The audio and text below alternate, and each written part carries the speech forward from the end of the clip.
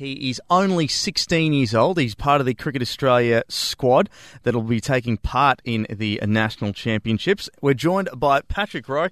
G'day, Paddy. How you going? Not too bad, mate.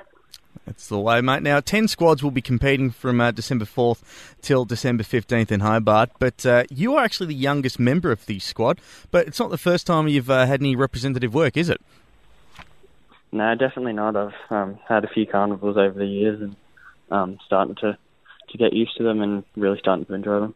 Patrick, do you look forward to playing against the older guys? This Cricket Australia 11's under 17, which you're still eligible for. Do you look forward to playing against those older guys and seeing where their cricket's at?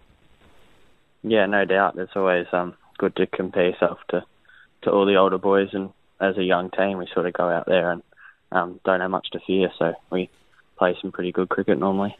Now, you obviously, you're part of the Cricket Australia 11. You're under the tutelage of Ryan Harris, who does some tremendous work with the pathways things. But you'll also be up against Vic Country and Vic Metro, and you've spent some time playing with some of these guys. What's it like being on the other side? Just having to go up against some opponents that maybe you've played with before. Yeah, it's challenging. There's always a bit of banter on the field, and you obviously know a few of the boys, so there's some sort of good challenges, and they've seen a bit of how you play, so they sort of know how it works, but you've just got to find a way to try and perform the best you can. Patrick, being a young group, obviously, still that under 17 age, and you talk about playing freely. What do Ryan and the group talk about from a winning point of view, structuring your game that you can, one, be competitive, and two, win as many matches as you can? Yeah, I think individually it's just going out there and really backing yourself. And there's obviously a great mix of kids that fit in pretty well, but the main part is individually backing yourself and seeing what happens. Is that an interesting experience in itself?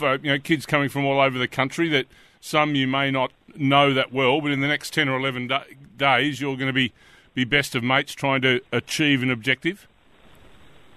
Yeah, it's definitely unique. I mean, some of the boys I hadn't met before before the last 2 days.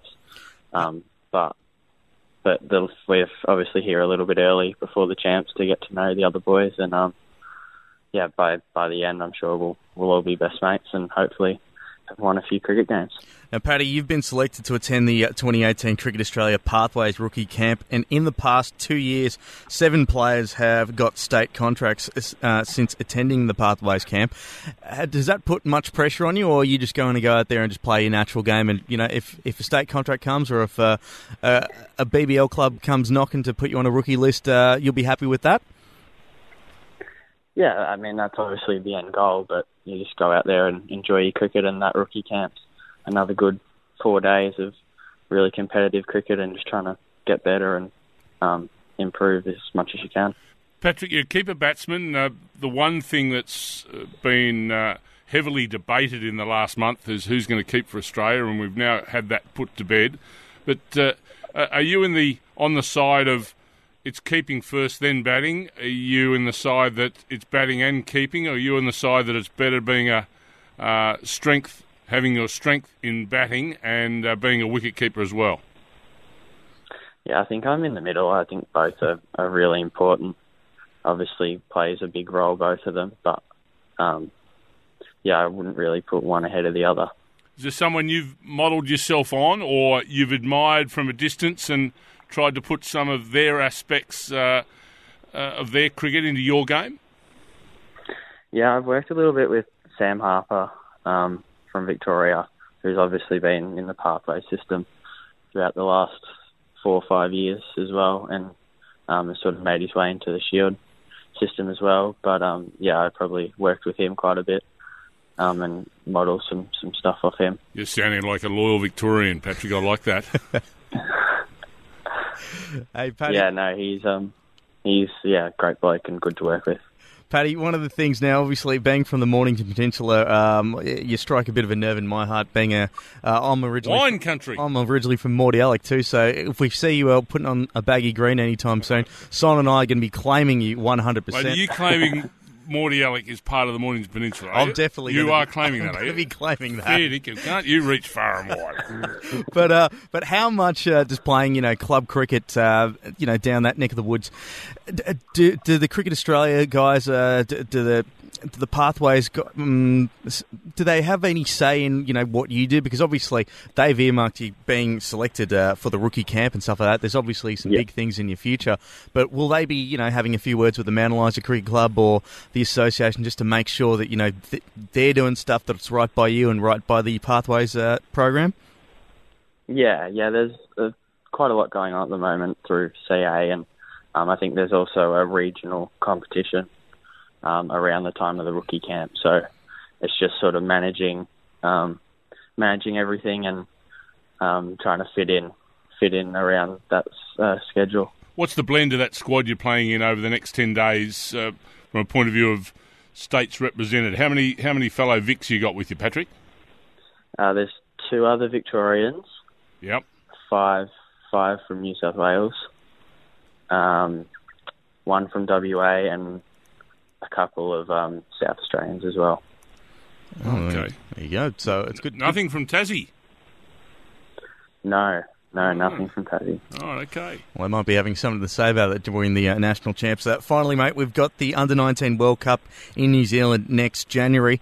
Hopefully, we'll be seeing your name listed in the squad. But when it comes to playing against some of the world's best, does that intimidate you a little bit? Or do you just sort of go, you know what, I'm going to have to do this at some point in time?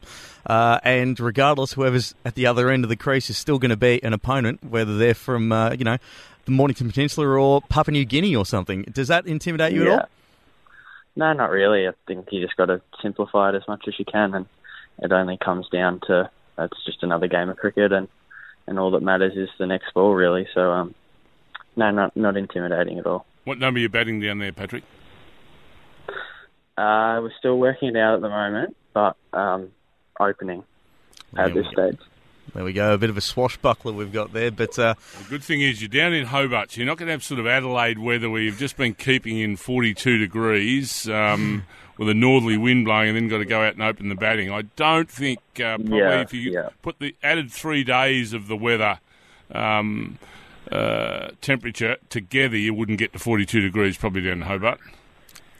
No, that's definitely helps. It'd be a little bit more challenging if it was in Adelaide with the weather and heat. Oh, good luck to you. I can imagine. Well, look, Paddy, we really appreciate you taking some time out to chat to us here on Stumps, and I know that you've probably got a meeting, so Rhino's probably there with putting his hand on the clock going, come on, guys, let's wind it up a little bit. But best of luck in the champs, mate, and hopefully we'll be seeing your name in lights pretty soon. And if we do, remember, we're going to claim you, all right? Cheers, boys. Good to talk.